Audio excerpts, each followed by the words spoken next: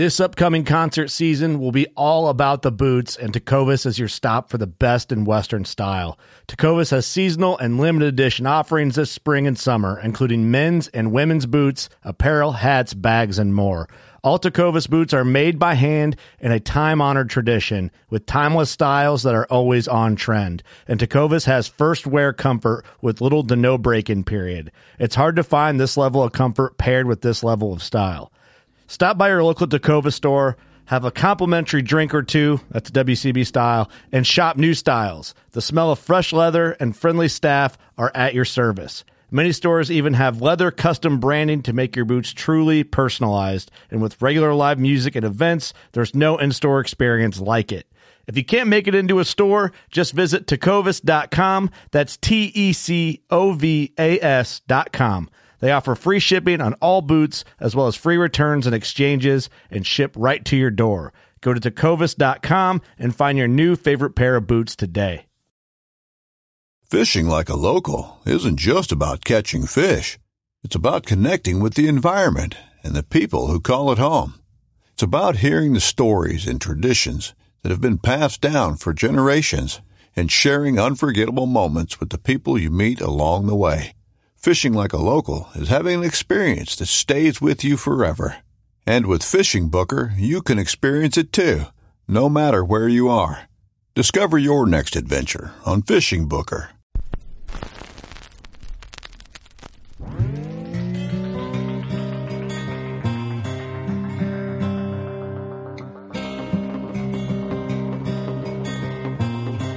This is Jeff Lindsay. This is Michael Pitt. Hey, everybody, it's John Dudley from Knock on TV. Hey, guys, this is Jared Scheffler from Whitetail Adrenaline. Hi, I'm Taylor Drury from Drury Outdoors. Hey, this is Nick Munt from Bow Collector. Hey, this is Melissa Blackman.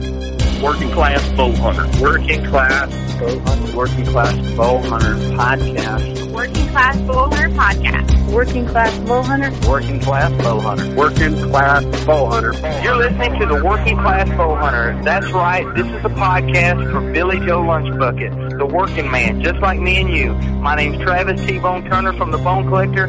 Thank you for tuning in. It's really, really not that good.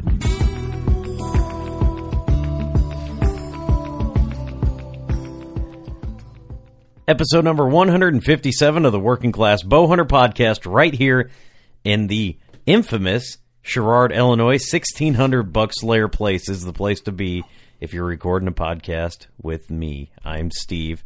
There's Kurt. Hello, Steve. Thanks for coming over. I know. Thanks for letting me be in your house. Eric is gone again. God, that's been how many weeks in a row now? I stopped counting after the first time he didn't show up. Yeah. Poor Eric. I know. Well, that second shift deal, man. Every episode's like, Eric's not here. Everyone's like, we know. We know. Yeah, you wouldn't know if he was or wasn't. He's a silent man, but a good man. So we miss him. He'll be back soon, hopefully. I think there's a schedule change in his future. Absolutely. The podcast is rolling right along. We're kind of in the summer lull of in between a lot of things. Everyone's busy, focused on a lot of other things besides hunting.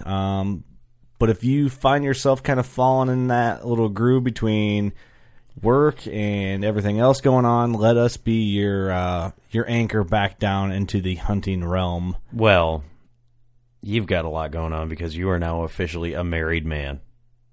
Yes. But podcast land works in mysterious ways, my friend. Sure does. So I'm not sure how that whole married thing works just yet. Hey, man. But a lot of things are going on. Hopefully that you are tuning in at work or on your drive, or maybe you sit at home in the dark and listen to Working Class Bowhunter. That's cool, too. If you do, email us from your parents' dungeon at workingclassbowhunter.com. Yeah, check out workingclassbowhunter.com. The store's up and moving, new hats, new shirts going on. We'll get right into it here. The podcast is brought to you by Elite Archery. We are big advocates of Elite, and we believe shoot whatever brand you're comfortable with, and I'm comfortable with my Elite. I've had a Synergy.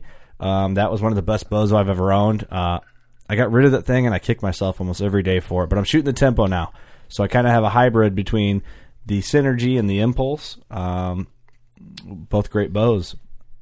Steve, what about you? What are you shooting? I'm telling you that option 6 is crushing it. You know why? Because Ross Bigger killed a black bear with it. He did a couple weeks ago. Yeah, and Eric's got the option 7, but he's not here to defend that. So we got the better of the two, Bo. I don't know what Larry McCoy shot his bear with. I think he shoots I think he's shooting an option series. I don't know. Who knows? But anyway, check out Elite. HHA Sports, lifetime warranty, USA, leader Wisconsin. Wisconsin. Scott Bakken, beautiful man. In our opinion, the leader in single pin sights. Check out HHA Sports. Scent Crusher, from the Ozone Go to the gear bag to the closet. Gotta love our Scent Crusher stuff, man. It keeps Steve's odor at a tolerable level. Yeah, I need to get that boot dryer that they got. I need that. Yes. Just put it in your bag. You can. That's what I did. I put my boots in my bag and ran a cycle. Well, that bag is big enough. You could tuck your bow into it if you had to. I think I could. I'm gonna try put your kids in there if they stink. You know what I mean? You just fit them in there, run a cycle. It's good to go. Yeah, just don't tell the neighbors. You might get the cops showing up on you.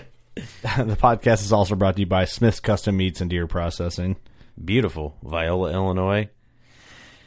Down a couple hollers from here, and the finest deer processing facility in Eastern Iowa. I was really hoping you were going to to just talk about the product, not just talk about like geographic location. No, because I was just thinking I ate my last meatloaf the other day.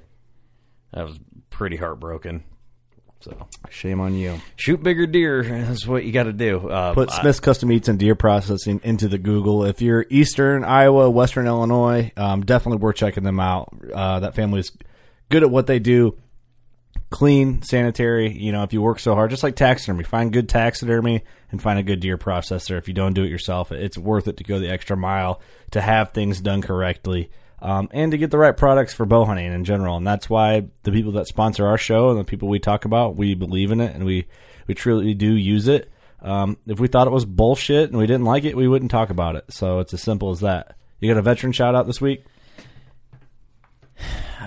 You weren't prepared. No, I was. I just I go through a lot of like Instagram things like that, and I've been following like a lot of vets, and this is kind of a general shout out. I mean, obviously we like to be super specific, but there's times I'm just laying in bed and I'm looking at some of these guys that have had limbs blown off and things.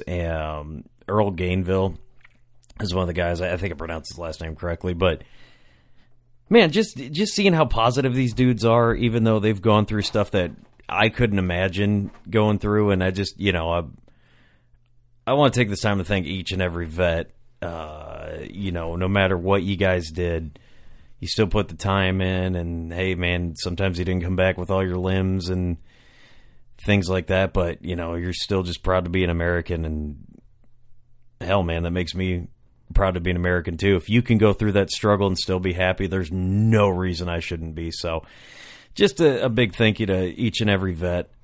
If you got a guy that you want us to shout, a guy or gal that you want us to shout out, man, we're more than happy to do it. But absolutely, I just wanted to throw a general one out there. I was prepared. I had a couple lined up, but I wanted to get that out there.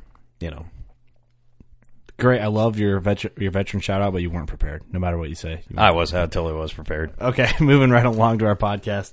Thanks to all the veterans out there. Yeah, send in your veteran shout outs if you want us to shout someone out. It's literally, I don't know what it does. Maybe brings awareness, but we could. I don't know. It's just a little thing that we can do each episode. It's probably doesn't make that big a difference, but we try. This podcast, we got TJ on from The Virtue. Super excited. This is going to be kind of getting to know him. We've met a lot of people from The Virtue. Getting to know you. Respect the Game and a lot of the elite archery shows. Not that The Virtue, Respect the Game is all an elite show, but related in that elite family. Mm-hmm. So this will be cool. Carbon TV, The Virtue. The exclusive home of The Virtue TV. Yes. Beautiful. We'll get TJ on here, and hope you guys enjoy the episode. If there's someone you want to hear on or something you want to hear from us on an episode, we're just an email away, workingclassbowhunter.com. You can contact us there, and maybe pick yourself up a hat while you're at it. Might as well. We appreciate you tuning in. Thank you. All right, on the phone with us, we have TJ Unger. That's right, I said his name in all caps. Ha, inside joke, but who in the world is TJ Unger? Everyone's wondering. TJ, who are you? Everyone is wondering who in the world is TJ Unger. Everybody. All the 5 people that listen to our podcast, yes. That's right. Well, they mean the world to me, so. Well, thanks for having me, guys. First and foremost, I'm pretty excited about this. I'm a long-time listener, first-time caller. Thank you. No, so who is TJ Unger? Man, that's probably a better question for my wife. But no, I'm part of the Virtue TV. So I've been hanging out with Philip Vanderpool and the gang for, going on 8 years, something like that. Great group of guys. Great group. They are a decent group of guys. I mean, they sometimes get rowdy, but for the most part, great guys. I mean, honestly, Philip is one of the best guys that I've ever met. He and I have been friends for a very, very long time, and we've hit it off and just been pretty close forever. So he pulled me in the transition over to the Virtue TV.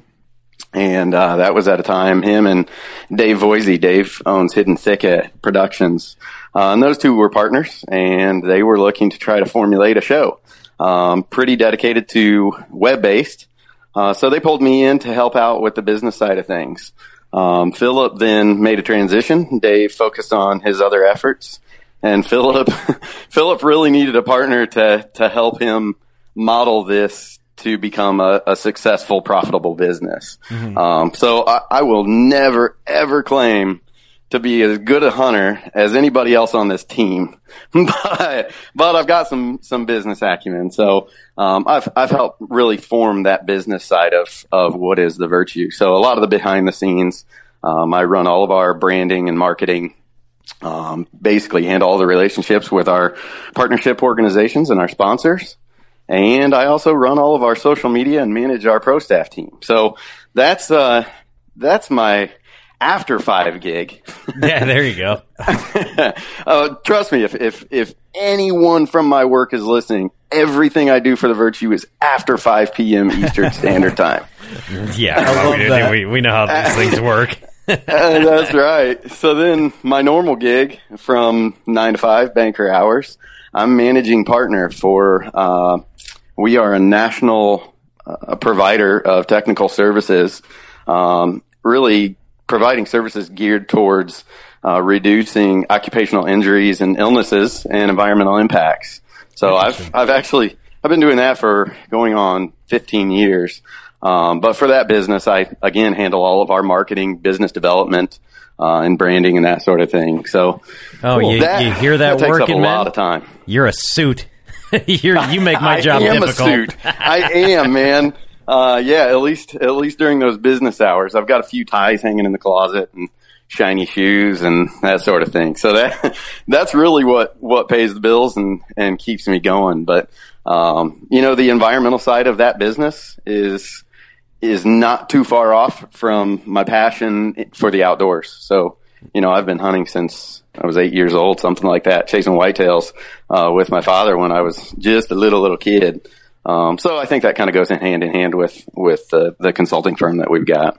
Right. But, I just want to say, TJ, man, I appreciate you saying what your real day job is.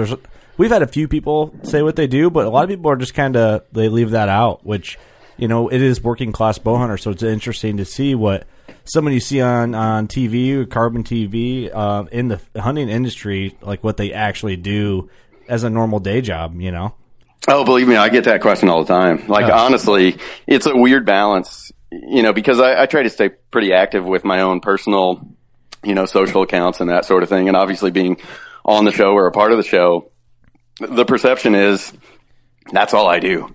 But the reality is I do have a real job. So I get asked that quite a bit, when we're at the shows. Fans will come up or whatever and ask if the Virtue is all I do. And clearly it's not. Well, yeah. And to piggyback on what, Kurt says, because there's a lot of guys that we've talked to that, some guys do what they do. They're hunting full time. Other guys don't. And, I'm not saying one's more successful than the other, but it's just like, okay, you find the guys who do have a day job and the amount of time that they put into it after, too, is like really speaks to them. And I'm not bashing anybody who does it full time. Like, if you could do it full time, great. But, there is just that, obviously, if you're putting out that content after you go to work, that's saying something, Because I definitely put in 40 hours at my real job. Plus, oh, yeah. I definitely do. For the record, guys. But I can hear the sarcasm. I love it.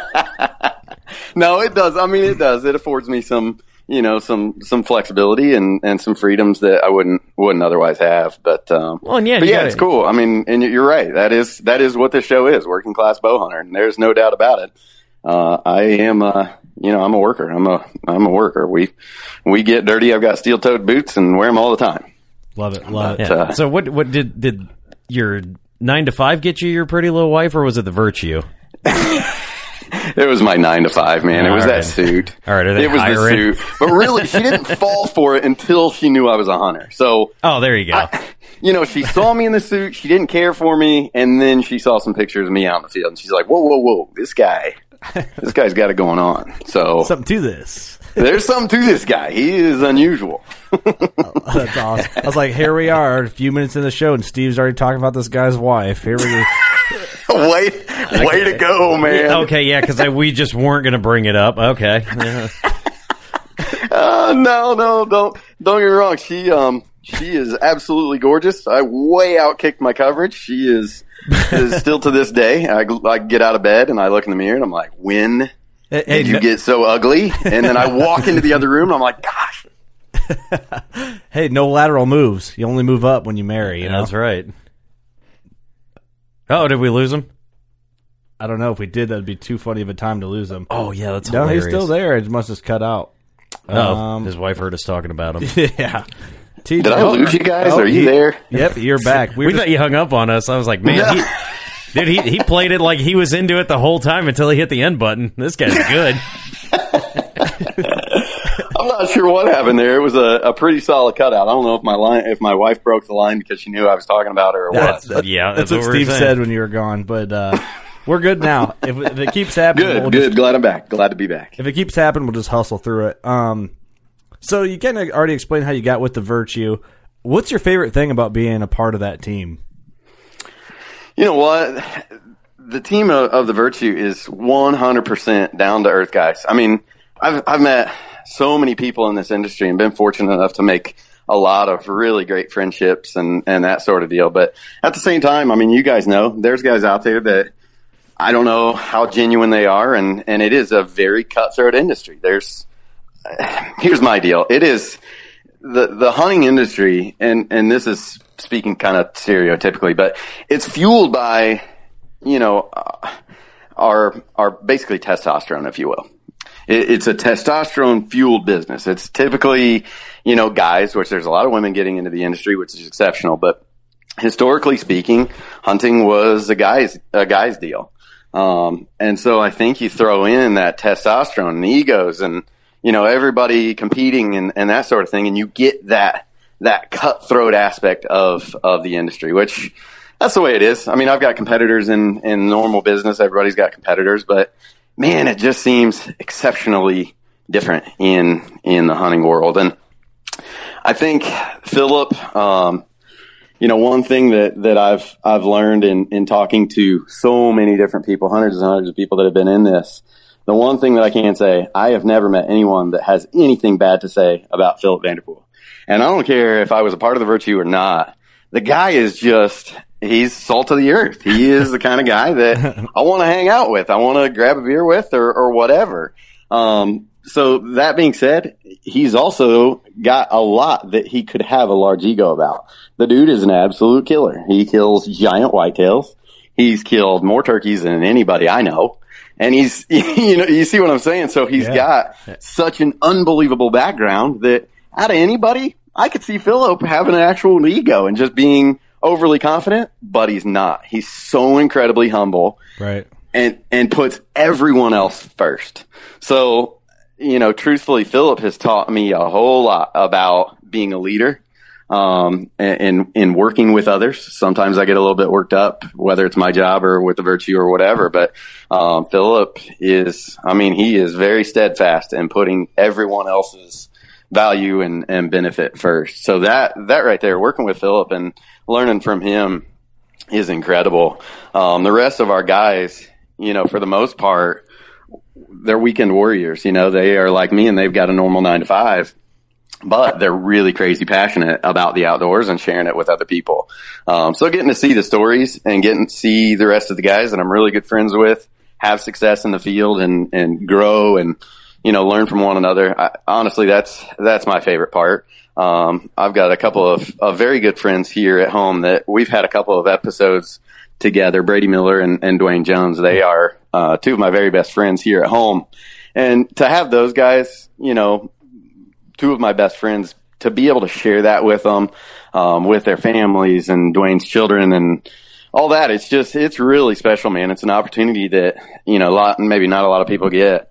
Don't get me wrong. You can share the outdoors with anybody, but it's just kind of taking the passion to another level. So it's really cool. It's a really neat little gig and love sharing it with friends and family. So yeah, The Virtue is one of those shows that the emotion is it's real. We did get a chance to meet Philip in person at the Iowa Deer Classic. Love that guy, man. Love that guy. He gave me the nickname, the Round Man with the Square Deals. Round Boy with the Square Deals. Oh, Round Boy with the Square Deal. I didn't even make man in his eyes. You didn't even make it to man level. No.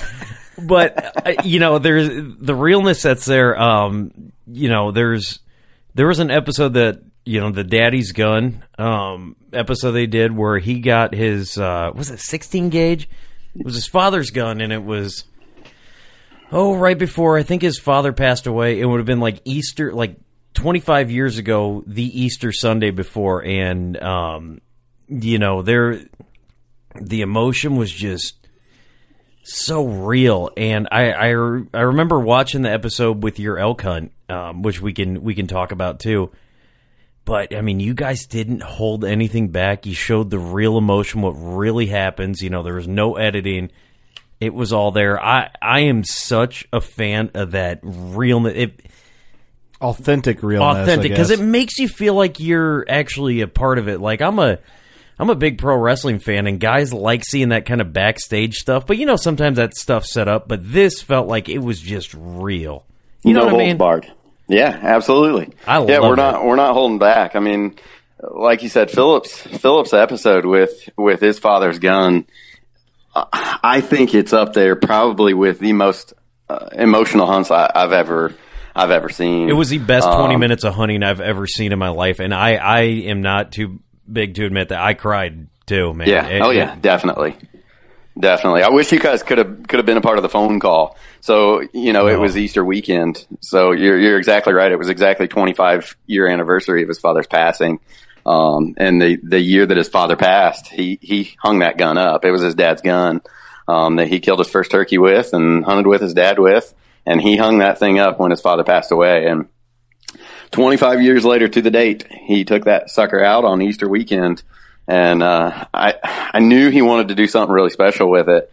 But exactly what you're talking about. It was exceptionally genuine, and it was a tribute. He wanted to do that for his father, not for the show, not for anything else. He wanted to do that for his dad.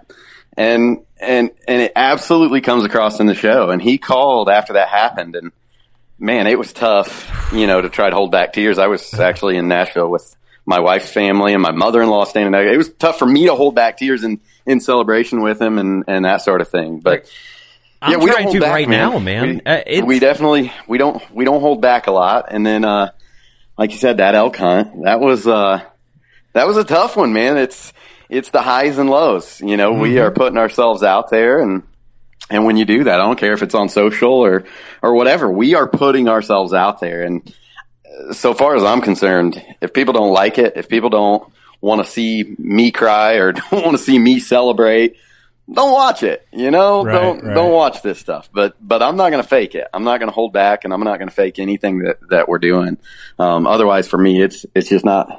It's not worth it. I'm not here to be somebody else. And that's part of it. in sharing it with our families and our best friends, you just can't. They know what's real. Well, the thing is, too, is a lot of people that I mean, there's people that hunt that don't. It's weird. Like, there's people that hunt that don't get the emotion. Like, I've been with other guys that hunt when maybe something emotional happens on a hunting show, and I hear, "Oh, geez," and I'm like, listen, man, shut up. Like, right. I'm an emotional hunter, I guess, at certain times, as we all are. Sure. But if I kill a deer that I've had a rough season, I might break out in tears. I don't know when or where, but like, it's just where it hits you. You know what I mean? Like, the deep emotion will hit you, and that's how you know it's real. You don't know when it's going to happen, but yeah, I guess it's. I've cried on the recovery of deer, on the loss of an animal, on just the pure frustration of just putting everything into it, like leaving your family, putting things off, not going to events because you're in a tree doing this, and it's all the effort and time and money and everything put into it, and just your pure passion for what you do. It's crazy, actually.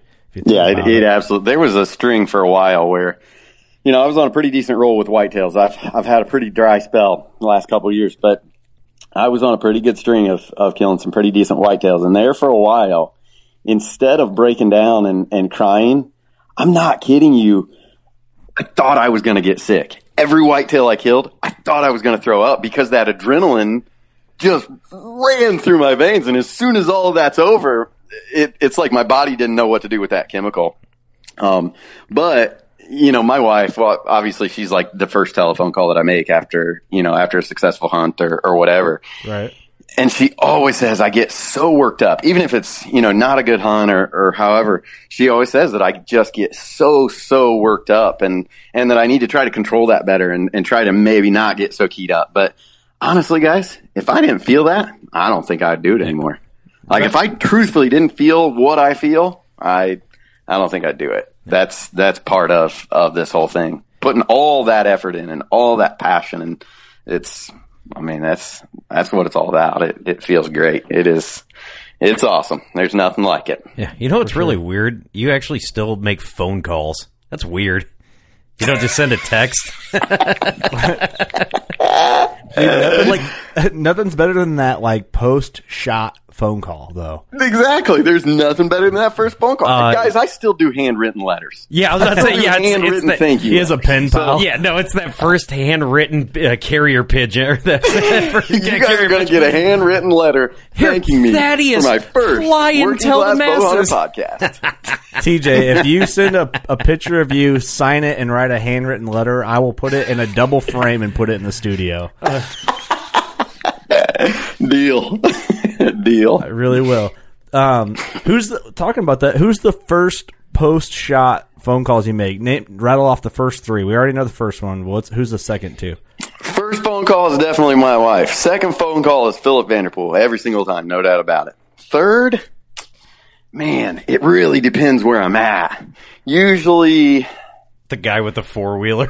That's what I was going to say. The guy with, like, the truck, who's ever driving, I'm like, man, it's getting dark real fast, and I'm going to need a ride out of here. So, yeah, that's usually that third call. No doubt about it, though. First one's my wife. Second one's always Philip, just because he's, he loves to celebrate like that. He does the same thing with me. I mean, it's pretty awesome. It's just like when we were kids, if we killed when I was young, we were shotgun hunters for whitetail.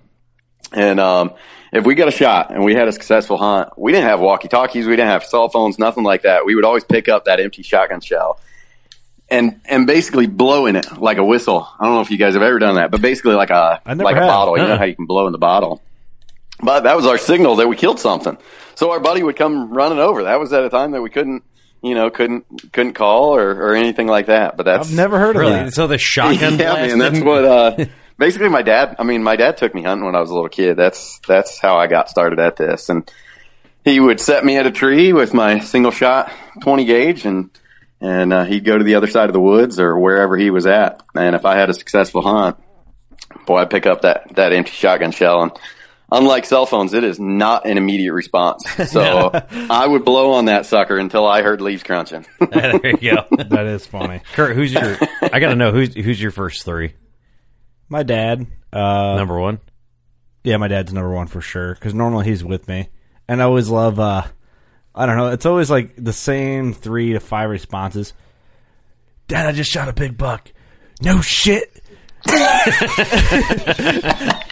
or it's F yeah, you know. Yeah. Did you see him go down? Is he down yet? And then I call Sam, my fiance. Well, at this time, this is released, my wife. And then I always send it. We have a group text. The guys that are real close to the podcast, like I call them the WCB OGs, original gangsters. I send a group text to them and say what buck down or doe down or whatever it may be. So that's mine. So that's pretty solid. Not bad. Steve, what about you? I think my first call is Philip Vanderpool. That's a lie. I'm like, really? That's awesome, man. Yeah, I'm not the only one that calls him. That's great. Philip's like, geez. He's like, oh, Steve's calling me again. Yeah, my first one's probably my girlfriend, because I'm like, hey, I get to come home soon. Soon enough, I'm like, oh, the hunt's over, but yeah, this could be a while. Second call, I think, is Kurt.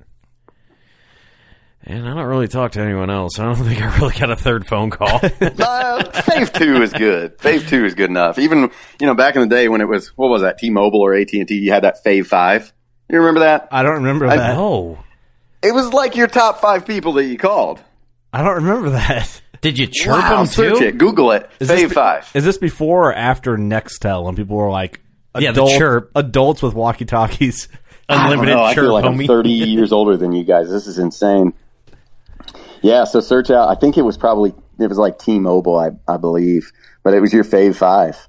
But even then, man, I didn't have 5. I filled it with like 3. That's hilarious. That's weird, man. It is weird. One thing I want to talk about, since I want to reel it back into kind of the emotion, and TJ, I'm curious to talk to you about your elk hunt. So you sent us a few episodes, and I have the episodes you sent us. I have them linked in the description of the episode of this podcast.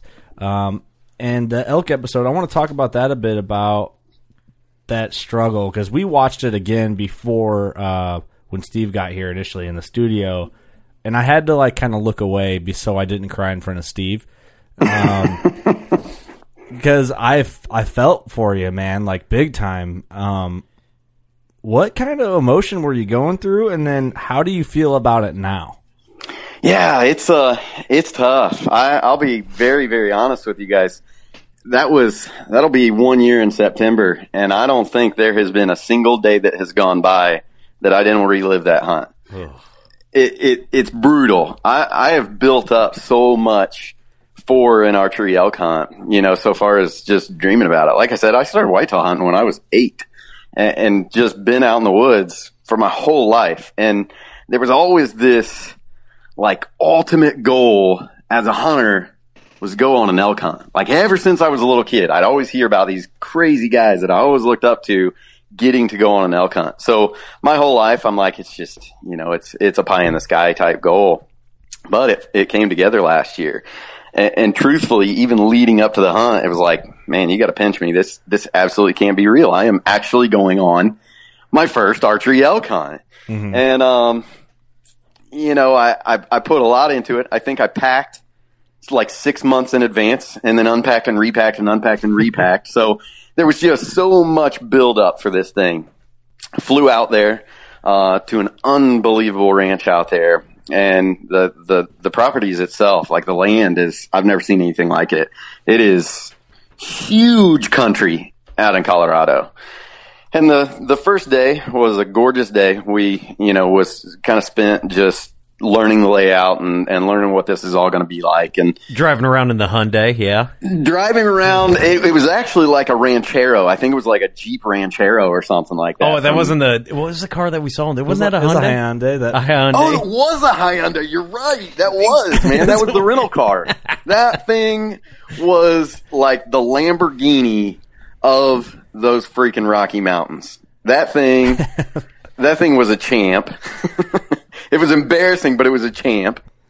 So that first day, we just spent kind of learning the land and figuring out how we're going to hunt these things and that sort of thing. The next day, Philip joined us. We went way up to 11,000 feet elevation, and actually hunted together, which is really, really cool. It's an unbelievable experience to hunt with Philip and just see how he reacts to just every experience and the encounters that you have. That day was a very, very special day up at 11,000. People say, you hear that cliche saying of you're 11,000 feet closer to God, but it was a very spiritual thing to be that high up with some of your best friends. And so that, just the emotion and everything building up. And I think it was that third morning maybe of like a 9-day hunt. Brady and I got out to a wallow that we'd been seeing, getting 300 plus inch bulls on the coverts pretty consistently. So we decided basically to just hunt this wallow, set up on this thing, and packed a ton of snacks in our bags and got set up. And out there in Colorado, obviously in the mountains, mountain hunting is entirely different than, how we hunt whitetails, and that it's hilly. And the wind, it doesn't matter what the forecast is, the wind really changes significantly all day long from 1 minute to the next because of all the valleys and temperatures and everything. And for that whole morning, the stupid wind was going straight up the gut. And we had a pretty good feeling that the elk were going to work down from the top of the mountain down to these wallows, as the day got warmer. But like I said, the whole stinking time, I had a wind indicator, and all morning, that freaking wind was going straight up the gut. And we kept saying, it's just not going to happen. Those freaking bulls have a nose the size of my face. There's no way they're going to come down here with a bad wind like that. Yeah. Right. And we heard, not shortly thereafter, we heard what sounded like baseball bats hitting every single tree running down the side of a mountain. And we look at each other and we're like, I'm pretty confident that's a bull coming. Right. So to scatter and get everything around, and as soon as that sucker steps out, I hit that wind indicator and it blew straight up about 3 feet, circled, and blew right back in our faces for the first time all morning. So it went from, he's going to bust us, to, holy shit, this might come together. Right. And the entire time, we're looking at a pine tree out there going, I wonder how big, when an elk comes in here compared to that tree, I wonder where he's going to come on that, like how high he'll be to that tree. He was like 3 times higher than what we estimated. Just a giant bull. Beautiful, beautiful bull. And got the opportunity. I was pretty calm the entire time and drew on that animal, and it's just so much bigger than a whitetail. And to take aim on an animal that big and looking through the peep, it's really hard to really judge. Right. In hindsight, I mean, the vitals are enormous.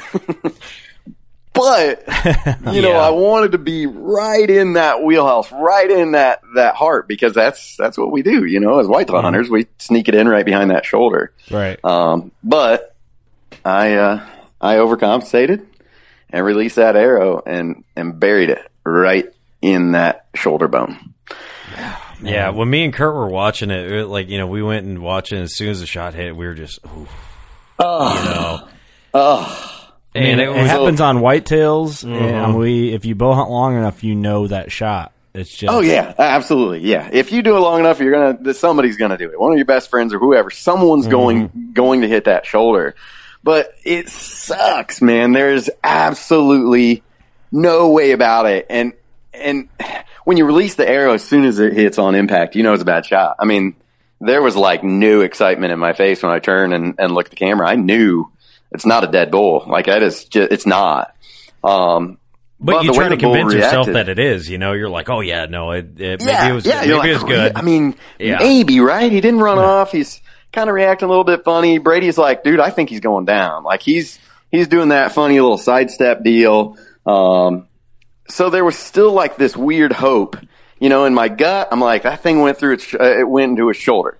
But there's this crazy amount of hope that's going, well, maybe you penetrated the shoulder and got enough into that lung that he's just going to die. Right.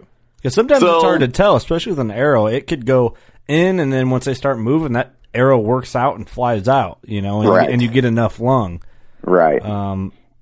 But, man, yeah, you just never know until you get on the trail. You never know. So we ended up picking up that arrow, walking over, and we actually found, if I'm a whitetail hunter, I'm looking at that blood and going, that's good blood. But at the same time, we're talking about a creature that's, 3 to 4 times larger than a whitetail. So, we had that moment, and honestly, just like we were saying about emotion, there's no controlling it. And I didn't even know what was going to happen. I actually squatted down, just to kind of look at the arrow and just kind of run through what our next step is going to be. I don't know, I'm whitetail hunter, turkey hunter, whatever. I'm trying to process all this, and when I squatted down, it just washed over me. Like, I cannot explain it. It just absolutely washed over me. I completely lost it. Like, I knew it was a bad shot. It's in its shoulder. Pretty confident that dream that I had of all these years of getting on a bull just absolutely crumbled with an arrow to the shoulder. Hindsight, now looking back at everything and reviewing all the footage we had coverts running, the video from the covert is unbelievable. But it shows, it absolutely was not a vital shot. We retrieved the arrow. Just the penetration was pretty minimal. So that bull lived. I've got the satisfaction that it's absolutely not a dead bull. But there's that pit in your stomach that knows it was so stinking close. Yeah, right. Well, it was so stinking close. The beautiful thing about, this is, it's one of those hunts. It was your moment. Absolutely. This was your time to shine, and you got so close and it slipped away. But the next one. Oh, the next one's going to be insane. It is absolutely going to be insane. And here's the reality of it, guys. So yes, I built all this magic up to going on an elk hunt. But that stinking hunt was like, that morning was almost too perfect. It was textbook. The elk walks down. He doesn't smell us. He doesn't see us. He turns broadside, walks over to the wallow, puts his head down. I get drawn. And yes, I screwed up the shot, but it was like almost too perfect, if that's a thing.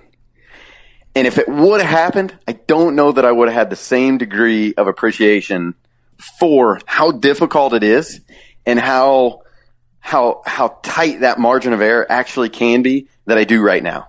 Yeah, if you're hearing this at home, this is the attitude you need to have. So don't give up. This right here, rewind it, listen to it again. TJ, what you just said is the absolute attitude, man. I love that. You have to, man. And so here's the thing. I come home and now I am completely ate up with elk. Like, entirely just lost for it.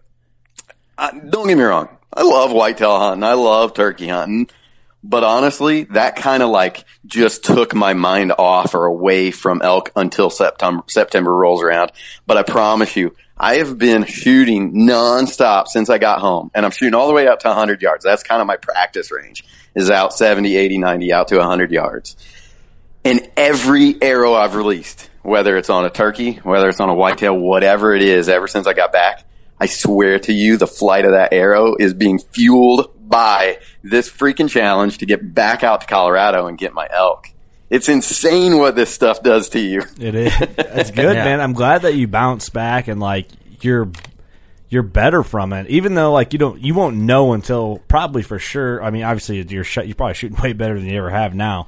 But when you're back in Colorado and you're going after it again, you're gonna really feel it. It's gonna, you gotta. Oh, absolutely. I mean, what's crazy is while I was out there, and I read. I don't know if you guys read while you hunt, but after that hunt, I tried to go back out, and it's really, really difficult to keep positive. And that was like day 3 of a 9-day hunt. So going back out was really, really difficult to maintain a positive attitude. But I was actually reading a book called The Hunt. It's David Farbman. He is the founder of Carbon TV, Outdoor Hub. And he also owns some real estate in Detroit and medical business and that sort of thing. But he founded Carbon TV, and this guy also wrote a pretty exceptional book called The Hunt. And after that happened, I thought, you know what, I'm just going to enjoy the hunt. I'm going to kick back and try to get my mind out of this low of lows and just enjoy Colorado, to be honest, and set up on the rest of the wallows, the rest of the 9 days or whatever it was. And I read that book, and one thing that I took away from that was basically asking ourselves why. So I went to Colorado to kill an elk. I wanted to archery hunt an elk. I wanted to bring home an elk. And I focused on that. That was my passion. That was what I was focused on. But I ended up doing what I set out to do. I shot an elk. That's all I focused on. And in reading that book, when David writes, focusing on the why and asking yourselves why you want that. So why did I want to kill an elk? Why did I want to go on that archery elk hunt? And focus on the whys that are fueling that drive. And for me, honestly, it was, to share this stuff with Philip. Philip gave me that, opportunity and introduce these guys, to partially say thank you for the things that I do. And so I want to give back to Philip as a successful hunter. I wanted to show him that I can do that. And I wanted to share it with my best friends that have been rooting me on all this time, and focusing on the whys that is fueling that. I think that's going to help us become much more successful in the future. And that book, I'm telling you, it changed the way, how I'm, running the Virtue business and running 7Gen, which is my consulting company. And it's just a different perspective, and it's pretty neat to get down to the elemental piece of why we're doing this stuff. Yeah, I want to, and that, you brought up that, David, and this is a little transition because I want to change gears and get into whitetail a little bit. But the first time I ever saw that guy was on the NODR. Those guys did the deer camp. Yeah, and that was really, really fun. What's NODR stand for, Steve? Yeah, it stands for something. Those guys are awesome, man. They really are. I love those guys. They're good dudes. We're social media buddies. I love those guys. I would love to try to put together a hunt with those fellas. Oh, dude, I got Chip City. TJ, if you can hook up a podcast with them, hook us up with them guys. Do what? I'm sorry. If you can hook us up with those guys for a podcast, I'd love to interview those guys. Oh, I think we could probably do that, man. They're all for it. I mean, he's like, I'm hanging out with him right now. let me pull them in. Hold on. No, I bet they'd be up for it. They are crazy guys. They're super authentic and just raw. And I mean, I think I don't know why they wouldn't be up for it. Crappie killer. This is what they do. They've always been web based. They are, they're all about technology and having a good time. So. Yeah, so before we transition into whitetails too, since there's we're talking web-based and Carbon TV, Lynch Mob presents Virtue Unleashed. What in the world is this? 2017 was the Virtue's greatest turkey season of all time.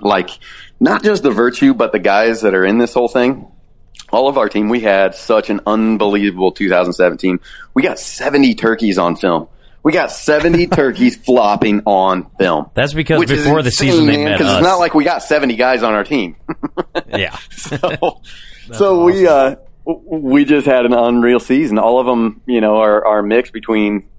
So I got my niece on her first turkey, and Philip got a ton of little kids, and Clint took out kids, and we just shared it, and shared the success with our friends. And Brady got a couple birds. My best friend Brady and my best friend Dwayne. Dwayne had an unbelievable year. And just stack these things up. So we had a meeting with the good folks at Lynch Mob Calls. George Lynch started that business, but they make turkey calls. They make waterfowl calls. And Lynch Mob was interested in joining up and joining forces and rolling out an Unleashed mini-series. So we work with the outdoor group, which is, you guys know, you work with Elite Archery and those boys. Love them. And basically, we had too many turkey kills to load into 10 episodes for the spring season of the Virtue.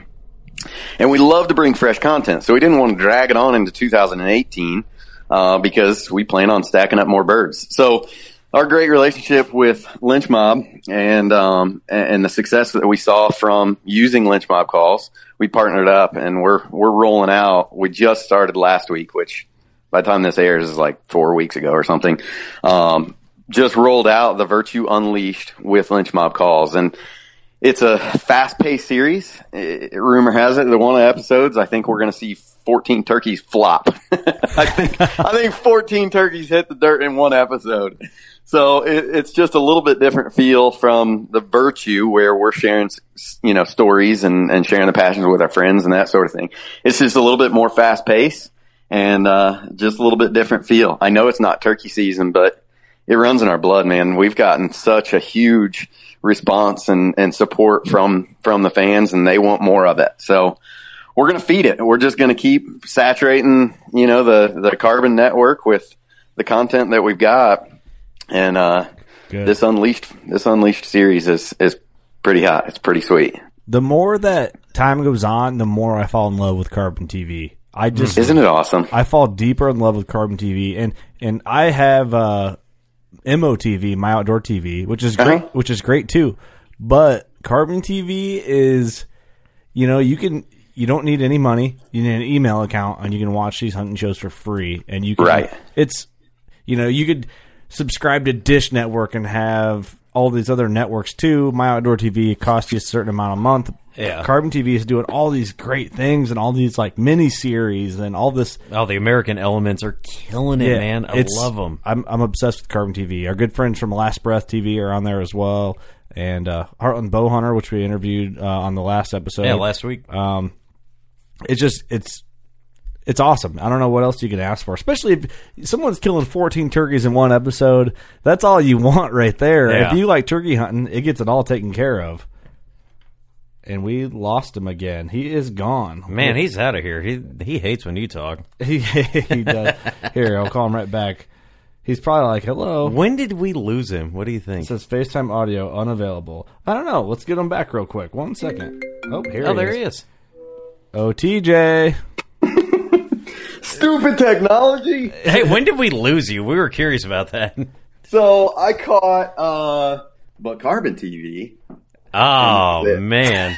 Well, we just love it. Okay. Moving right along. All right, yeah, moving along. It's all there. We played it off beautifully, if you ask me. Good. Let's go. This is where Steve wanted to go. Mm-hmm. What are you doing to prepare for the 2017 deer season? Yeah, so 2017 whitetail season is it's going to be a little bit different. I did not get drawn in Kansas. My farm's in Indiana, which is usually like my honey hole. That's where I'm at most of my time. They are just not producing, man. It has been a really tough past few seasons here in Indiana. But if you saw one of the spring episodes of Virtue, it was the youth hunt, where we all took youth hunters out, and I took my niece, my goddaughter, on her first turkey hunt, and we went over to Illinois whitetail and waterfowl. Brad House invited us out there, and we had an awesome freaking trip. My niece got her first bird, and we shared everything with those boys. So Brad's son and his best friend Michael with his son, everybody tagged out. They all got their turkeys. And just, I mean, you guys know the hunting world, we're a different breed, salt of the earth type people, and just started up a really great relationship with those guys. So Illinois whitetail and waterfowl, they are, I don't want to say they're just getting started, but for all intents and purposes, they're just getting started. They have access to thousands of acres over there in southern Illinois, real close to, if you guys are familiar with Campbell Cameras, or Campbell, Illinois hotels, they're right there in Carmi. So these boys are just north a little bit, of Campbell's, and, just some unbelievable property over there. And while we were turkey hunting, we got done early, obviously all the kids were done. So we started basically just checking out all of his farms. looking at everything, seeing how he whitetail hunts it, and it's all river bottom and sloughs and just unreal property. So we've made this awesome relationship, and because they are where they're at with the business, they've asked for a little bit of support in the preparation and really, getting this thing going so far as food plots and stands and all that fun stuff that we love to do in the off season. So that farm is only like 4.5 hours from my house, which is really not bad. So Philip and I are planning on working with these guys and spending a lot of time over there in the off season helping with all that prep. So planting food plots, identifying where stands should be, and really just kind of exploiting what they've already got going and setting cameras and doing all this fun stuff. But honestly, we'll go back out there in the fall for a whitetail hunt. We'll probably have some friends go with us, and maybe some folks from the outdoor group and that sort of thing. But Philip and I are definitely planning on hunting with these boys in the fall. But it is so much cooler for me and Philip, and I'm sure you guys, to be a part of the preparation. Like, that's truthfully, absolutely, there's so much more than just the hunt and just the kill and the release of the arrow or whatever it is. It's the journey that we all put ourselves through. It's that build up that my wife says that I should cut back on a little bit, but so much emphasis that we put on all this. We lost him again. Are you guys there? Yep. Oh, man. That was a hell of a sentence to end. He's lingering. So much emphasis we put on this, and then it was just over. So much emphasis that we put on this. Fuck. Oh, man. So we put so much emphasis into this stuff, and there's so much more than just that hunt that we live for this. I truthfully, I enjoy just getting out there and hanging out with my buddies. And, people are going to eat me up for this, but I don't even know how to drive a tractor, guys.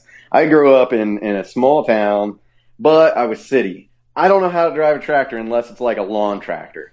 So, for me, I want to learn. I want to learn this stuff. I'm intrigued by farmers, and I think it's a really, really interesting thing. And I want to learn about this stuff. Now, I've done food plots, but they've all been poor man food plots. Maybe I'll take a tiller out or whatever.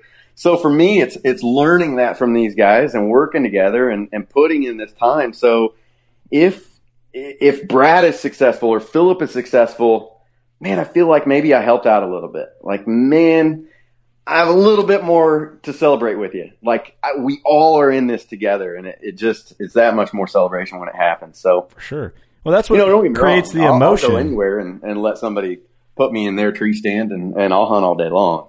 Right. But there's just a little bit more behind it this way. For sure. Well, I mean, that's what creates the emotion. If you just didn't do anything, it wouldn't be a big deal. Right. You know what I mean?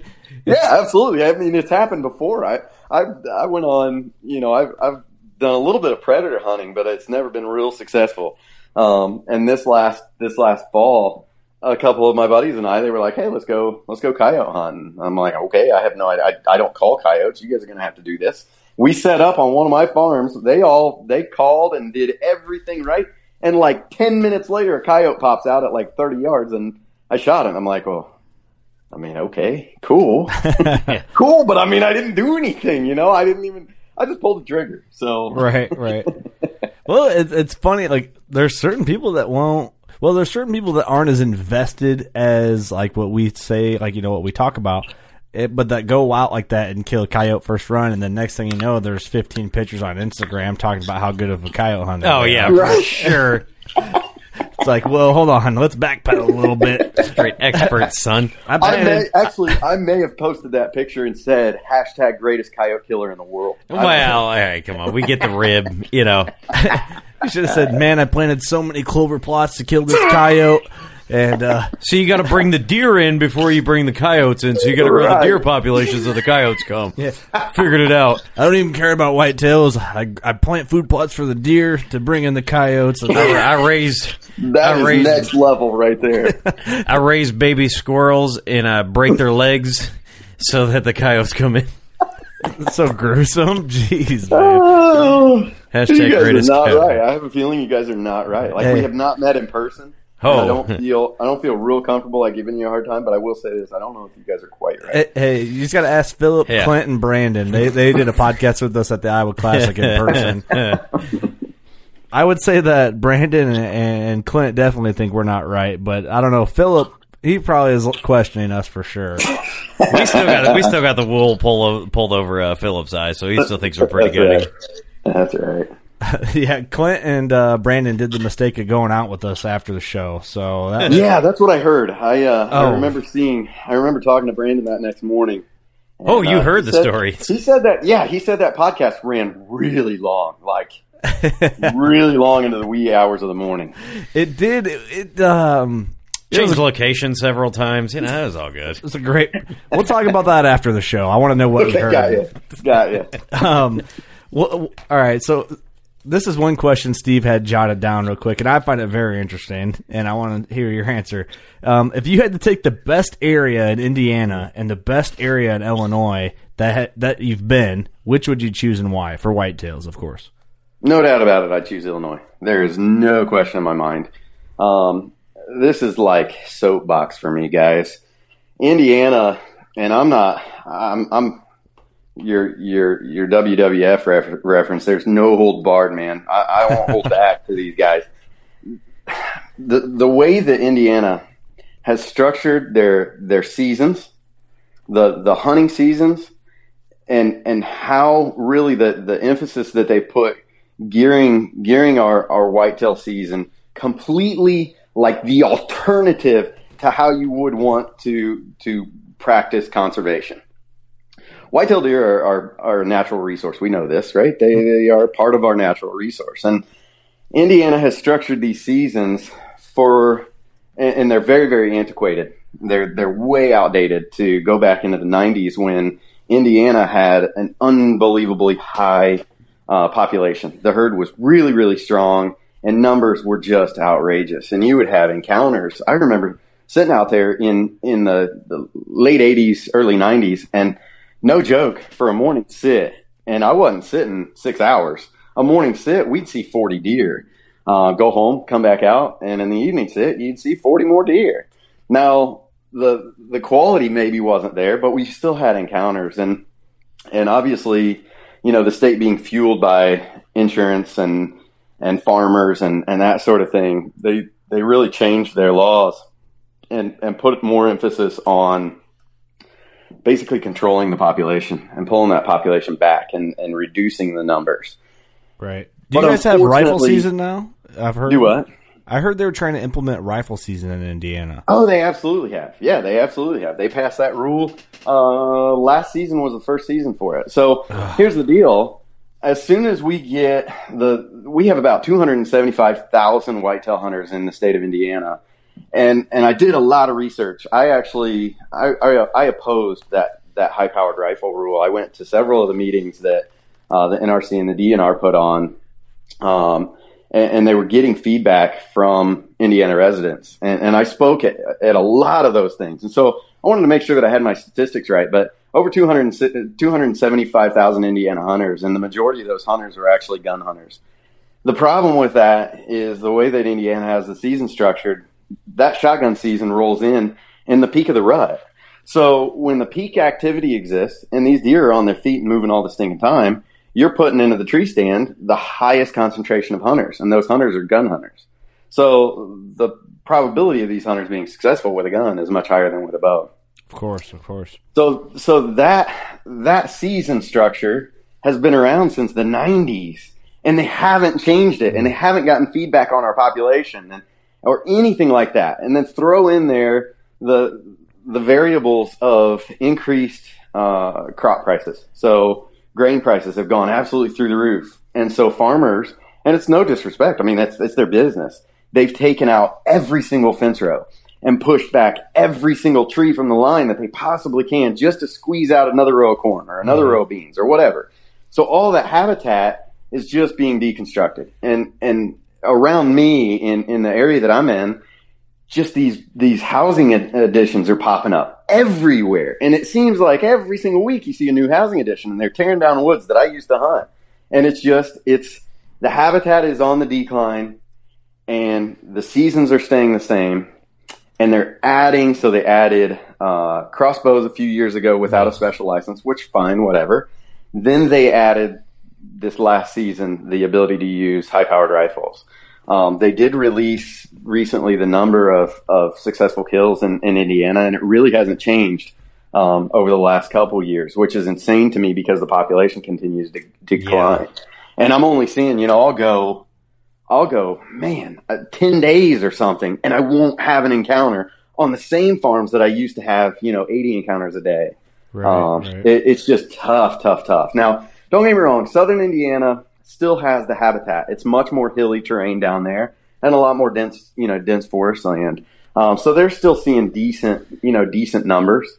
Indiana still has, really good, I should say, quality. So we're still seeing 200 plusers being killed in Indiana each year, but it's just the numbers, the sheer numbers of deer are way down. So, well, TJ, what you were saying, what you just said about Indiana, and where Indiana has gone to the rifle season is something I say on the podcast all the time about Illinois, because I think Illinois is the same way. Like, hasn't changed their firearm season. The layout falls right in the middle of the rut. There's talk now. I don't know how. There's talk that it's going to go. Well, I think this has actually been passed. I don't know if it's been publicly released. That crossbow season is going to go year round without a special permit or like a doctor's note or whatever it may be. And I heard rumor they're trying to implement a rifle season, which I'm 100% against in Illinois. I don't feel like it's necessary for the same reasons you just mentioned. And it sounds like Illinois is like Indiana is going to follow the same format as Indiana. I wish Illinois would format after Iowa. And how they have their firearm seasons laid out. And Eric, our other podcast host, he's working second shift right now, God bless him. He always shits on Illinois. He's like, I was way better than Illinois. And I'm like, I'll fight them, but really they haven't figured out as far as their seasons are laid out. The only thing that does suck about Iowa for the non-residents of Iowa, which is good for the deer population of Iowa, is that we can't draw a buck tag every year. Yeah. Okay. But that being said, I would rather see a very healthy population and let me draw my buck tag once every 3 years, that type of thing. And then you just know there's the higher quality of deer in Iowa. Right. You know what I would be totally fine with if every rifle had like a minimum 65-pound pull trigger. 65 pounds. Hey, if I got to pull 65 pounds back to kill a deer, so do you. You know how many people right, do this? In a maximum effective range of like 90 yards. Yeah. Yes, that'd be fine. It has to be like a certain grain bullet. It's just like it shoots. It's just like muskets, dude. Right. You're not getting these rifled really barrels. Fire up those gun hunters. Now, guys, I've killed a lot of deer with guns too. But he's lying. He's lying. Oh yeah, come on. We're just ribbing, or are we? Let me ask you this: what do you think about? This is another controversial topic, but we're talking about say it. Herd management, blah blah blah. What do you think about feeding? What do you think about feeding regs? I thought you were going about somewhere like baiting or yeah. You plant food plots and the same deer eat those. So what's going to be the difference between a mineral block? Here's my thing. Here's my comparison with baiting. Yeah, like the food plot thing. That's a gray topic. Whatever. I think if it's grown, that's fine.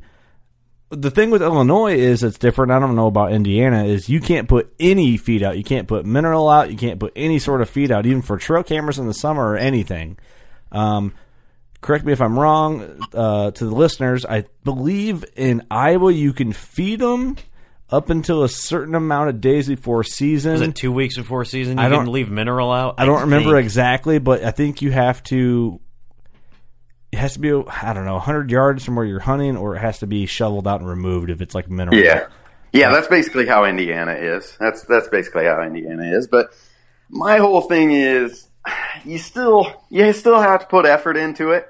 You still have to have the deer there. You still have to figure out their routines. You can't just throw a bag of corn and expect deer to come walking to it. Exactly. Yeah. I mean, it's not I would much rather see the state become a feed state or a bait state than a high-powered rifle state. 100% agree. 100%. Yes, I agree with you. 100%. More like 1,000%, bud. Yes. I'm on board with that for sure. I would rather there's no doubt about it. What's crazy, I was talking about those public hearing meetings that Indiana DNR and the NRC put on, and at all these meetings, the stats came out and it was a resounding no. Like the public, for the most part, the public was not for high-powered rifles. It wasn't a voting phase, but it was public comment, and they recorded that public comment, and the majority of the people, especially in northern Indiana, said no to high-powered rifles. That following season, a congressman somewhere in southern Indiana pushed through a bill amongst a whole nother pile of bills, and it got passed. It got passed with no additional public comment and nothing else. It just got folded in just like good politicians do. It got folded into a bill. And nobody said anything about it. And when it came out, I'm like, what? Can't hate a man for being good at his job. Right. Yep. And there's no doubt about it. I have no doubt in my mind that congressman has ties and lobbyist friends in the insurance company. Oh, I in the bet. Insurance world. For sure. There's no doubt about it. Oh, that dude got what's paid. Crap about this, man. That is what's crap about it is, the insurance companies, which... we work with insurance companies. I work directly with insurance companies. They're doing really well. Like, really, really well. And to see our population and the natural resource to be on a steady decline, as it has been, it's just insane to me that the greed is basically overshadowing the efforts and the goodwill of preserving or conserving our natural resource. It's sad, man. But right. I guess to go like 15 minutes back to your question, for me, it's probably like the grass is always greener. But I had a really, really crappy whitetail season last year, like really bad. Yeah. Man. There were multiple hunts. I don't even think I put my release on. Like, it was bad. It was just bad. In Illinois, the grass is always greener, and there's no rifle shells in the grass, so... Yet. Indiana's looking into Illinois, and Illinois is peering over in Iowa. Yep. And there's Eric. Hey, it's standing there being a douche about everything. For sure. We're going to drink your Busch lattes and... Oh, hilarious. We love you, Eric, and your Busch Light Iowa beer. Busch right. And your bigger whitetails. Whatever. They're not that much bigger. Disgust. They're not... Wait, why did I admit that? They're not even bigger, period. That's right. End of story. That's right. Anywho, what can we expect next, TJ? Man, I guess you're going to have to really tighten that question down. What can we expect from me, from the Virtue, or like from the whole hunting, television, that whole thing? Liz's Instagram is what we were actually asking about. My wife she has been considering doing some sort of a routine vlog through her Instagram story. She's a pretty awesome girl, obviously, but she's very, very busy. She travels the country, she travels the world, and does a great job at her career. So she is thinking about doing a little bit more with social and upping her social game. So you guys will see that a little bit. You guys will see that, hopefully. Looking forward to it. Well, let's narrow it down to, we'll go with the Virtue this time around, because I have a feeling you're going to do much more podcasts with us. Oh, yeah. I'm up for it if you guys are. So what's next with the Virtue? I mean, we're doing this thing with Lynch Mob Calls, the Unleashed season, the little mini series that'll wrap up. It's 7 weeks. I think you'll probably see a little bit more waterfowl. I've been waterfowl hunting my whole life, and the partnership that we've got now with George Lynch, me, Phillip, George, and Dwayne Jones, we ran down to Arkansas, and Phillip always said that he's not a waterfowler. He does not waterfowl hunt. He's not a duck hunter, blah, blah, blah, blah, blah. But if you guys saw the smile on his face when he crippled up his first greenhead and that thing splashed and he ran out there and got that sucker, you'd have thought he shot another booner, man. He was so excited on What, that he beat the shot. dog out there or something? Oh, we didn't have a dog. I mean... You had a we were Phillip middle Vanderpool. school. Yeah, I got you. Phillip was our dog at the time. So he had a blast, and if any of you guys have waterfowl hunted in the past, I mean it's the camaraderie. You don't have to worry about scent control. You don't have to worry about anything like that. It's decoys, calling on your lynch mob calls, and being able to shoot. And Philip ate it up, man. He absolutely ate it up. He had a blast. He killed his first duck. He ended up piling up a whole bunch more green-winged teal and all kinds of other ducks, and we had an absolute blast down there. So I think we can expect to see a little bit more waterfowl hunting. We'll probably incorporate those respect the game fellas. We've got some plans to do some hunting with Larry and probably Paul Biggs coming this fall. Great guys. They've both been on the podcast. They are great guys. That Paul Biggs is a pretty good feller, and Larry McCoy. I don't know if you guys have seen him dance, but he can cut a rug. You know what? We never saw Larry dance, but he was supposed to come in with an elk bugle call during Philip's podcast, and he never did. I was disappointed. I was hoping for it. I was kind of nervous the whole time. I'm like, this dude's going to rush in here. Right, he's going to scare all of us. Yeah, but that never happened, so I'm kind of holding them to that for next year. Larry, you hear this, Larry. So I mean, we've got some cool plans, some hunts planted, and some things that we're going to unfold. But we have absolutely no intent of going any direction other than the web. Web-based it's absolutely awesome. We were talking about Carbon TV and what we are able to do to combine social interaction, social media, and then roll out our episodes, 2 to 3 weeks after it's actually happening is so cool. It is incredible. Dude, our fans absolutely eat it up. So they'll follow us on Snapchat or on our Instagram story or whatever, or Facebook Live from the field, and they're getting to experience that with us. And they're asking questions, and they're engaging with us. And then 3 weeks later, they can actually see everything that happened produced in an episode. And we want to stay that route. It's really, really tough, and Clint does an exceptional job. He's a very, very efficient producer and editor, and he's got a knack for this stuff. But, being on the web and working with Dave Farbman and those guys, it's awesome. We have a great relationship with those guys, and they do an unbelievable job. And we have no intent of going anywhere other than the web and bringing this stuff to everybody for free. We still get questions all the time. Well, where can we watch the show? What channel is it on? I don't think I get that package. Do I have to pay for it? Blah, blah, blah, blah. Dude, Carbon TV is on everything. You can download the app on iOS or on your Android phone. You can watch it on Roku or Xbox or that's where I watch it. It's like everywhere, and it's free. So if you got an email address, you can watch Carbon TV. That's it. That's all you need. That's the toughest part. Yeah. Everywhere offers email addresses for free. For free. So we, we're pretty committed to the web. We'll continue doing that stuff. We've got a great relationship with Realtree. Philip and Clint and Larry, their Montana hunt made it on, what is this, the 25th year anniversary of Realtree Monster Bucks? Oh, I got to go buy it. I'm so sad that I haven't seen it in a store yet. I collect those. Yeah, man. So this is like 25th year anniversary, I think, for that. So their hunts made it onto that. We're pretty passionate about sharing this with everybody and staying down that same path. So, staying true to our roots and keeping the stories unrolling and the emotions high, and sharing this with everybody, sharing it with our best friends and families. And that's what it's about for us. So we have no intent to change that direction. For sure. Sounds good to me, brother. I'll follow you guys forever. Same thing with the Respect the Game boys, too. Yeah, the way that Jim Blossom says, anywhere you go, I'll follow you down. Yep. TJ, where can people find you and The Virtue?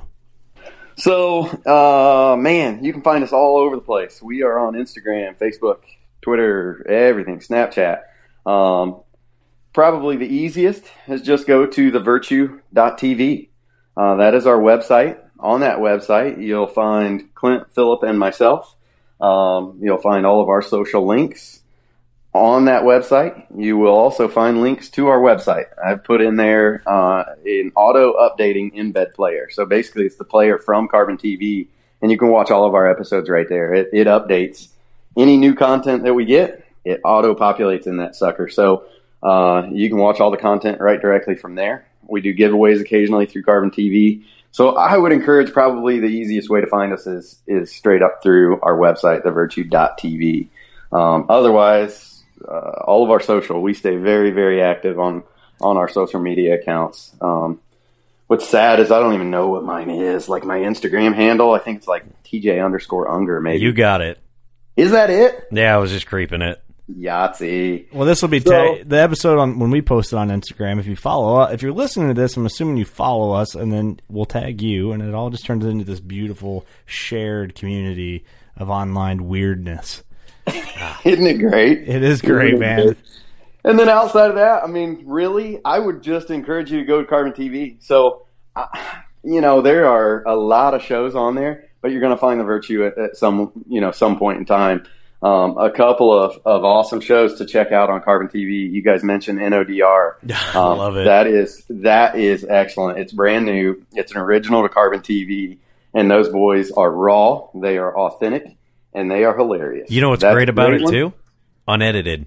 Love it. It is unedited. You're right. It is straight up. That's what I meant by raw. That caught me off guard, man. When I was watching it, they're sitting in the deer blind. They're talking about their, Willies and Johnsons, and I was like. I was like, dude, did I get like the premium subscription? Why is this not edited? Right. What happened? Yeah. I used to work at a record store, and we'd refund people if they bought an album and it was edited. Be like, oh yeah, we'll get you the real deal. You know what I mean? Yeah, those guys are awesome. They're absolutely hilarious. Love them. And then probably on like the polar opposite there is a show called Passion of Pursuit. I don't know these guys personally. Joey Gauthier is the host. He is the narrator. But this show is fantastic. I think that it's produced by Brian Dryden. I don't know if you guys know Brian. No, he is the founder of Motion Culture. Motion Culture works with the Lindsay boys. So Jeff Lindsay and David. Love them guys. Absolutely love those guys. They work with those guys. Motion Culture works with Heartland Bowhunter. Southern Chaos, if you know Southern Chaos. That's another good show. That's Garrett Hartley. He is the NFL kicker. But Motion Culture, I think that they produce those shows or at least help out with it. But Brian Dryden works with Joey Gauthier and produces. It's all waterfowl hunting. But, man, the message is unbelievable. Joey, like I said, I don't know him personally, but from what I gather, I don't know if he's a minister or what. But this guy's narration is literally like some of the best stuff I've ever heard. It's really inspirational. The episodes are pretty short. They're maybe 10 minutes or less, but you got to check it out. I don't care if you're a waterfowler or not. The message that they push it's so freaking cool, man. And the content, they're shooting some pretty pricey cameras, I think, and they're doing a great job. Those guys, like I said, I don't know that a lot of people know of them, but check them out. And truthfully, I don't mind plugging other shows on Carbon TV because you're going to end up stumbling on the Virtue, and it's a whole world. Once you jump into Carbon TV, I don't know if you guys do Netflix or anything like that, but oh yeah, the trend is like binge watching. People binge watch content. I mean, truthfully, my wife and I rip through shows on Netflix, and it seems like we'll burn up an entire Sunday or something watching a series, and people do the same thing with online hunting content. We get messages all the time from people through Facebook. People will ask me, when's the next episode coming out? I just watched 30 episodes. I'm like, that's awesome. Well, the thing, I don't know if it's the format I'm watching on, but my Xbox, when I try to binge watch, it doesn't roll through to the next episode. No, it doesn't. Sometimes. You always have to back out, and it's it's a new technology, but it's not awful. The only thing I think Carbon TV should work on the Xbox app. I don't know if that's where I watch most of my Carbon That's TV. all I watch it on too. Yeah, guys, I don't have an Xbox. I don't have an Xbox. I'll be honest. I don't even have a DVD player. I don't have anything. It is all streaming in the Unger household. It's all streaming content. Fancy. It is fancy. It is fancy, but at the same time, like I spit out. You can watch it on Roku. Right, Dude, right. Yeah. If somebody set a Roku in my lap, I'd be like, I don't know what this is. I don't know how to use it. I don't even know what it is. Man, I can't wait till the Virtue comes out VHS. I can put it in my VHS rewinder. Oh, that'd be excellent. So yeah, man. I mean, that's the beauty of the web, and Carbon TV is watching all this stuff. So like I said, I don't mind plugging these other shows. they are doing awesome work, and the more time you spend watching those shows, you'll end up spending time finding something else awesome. So for sure, anything that you guys suggest or the fans suggest, man, I'm all for it. Share the love. For sure. And that's where it's different, like with the outdoor television online. It's like the outdoor podcast world, or the podcast world in general, is a very strange place. It's if you're kind of in the podcast industry, or you are a fan of podcasts, there's so much variety and there's so many. It's just kind of a weird place right now. I don't know if podcasts are, if it's at the. I think we're on a steep incline of growth in the podcast game, and I have no idea where it's going.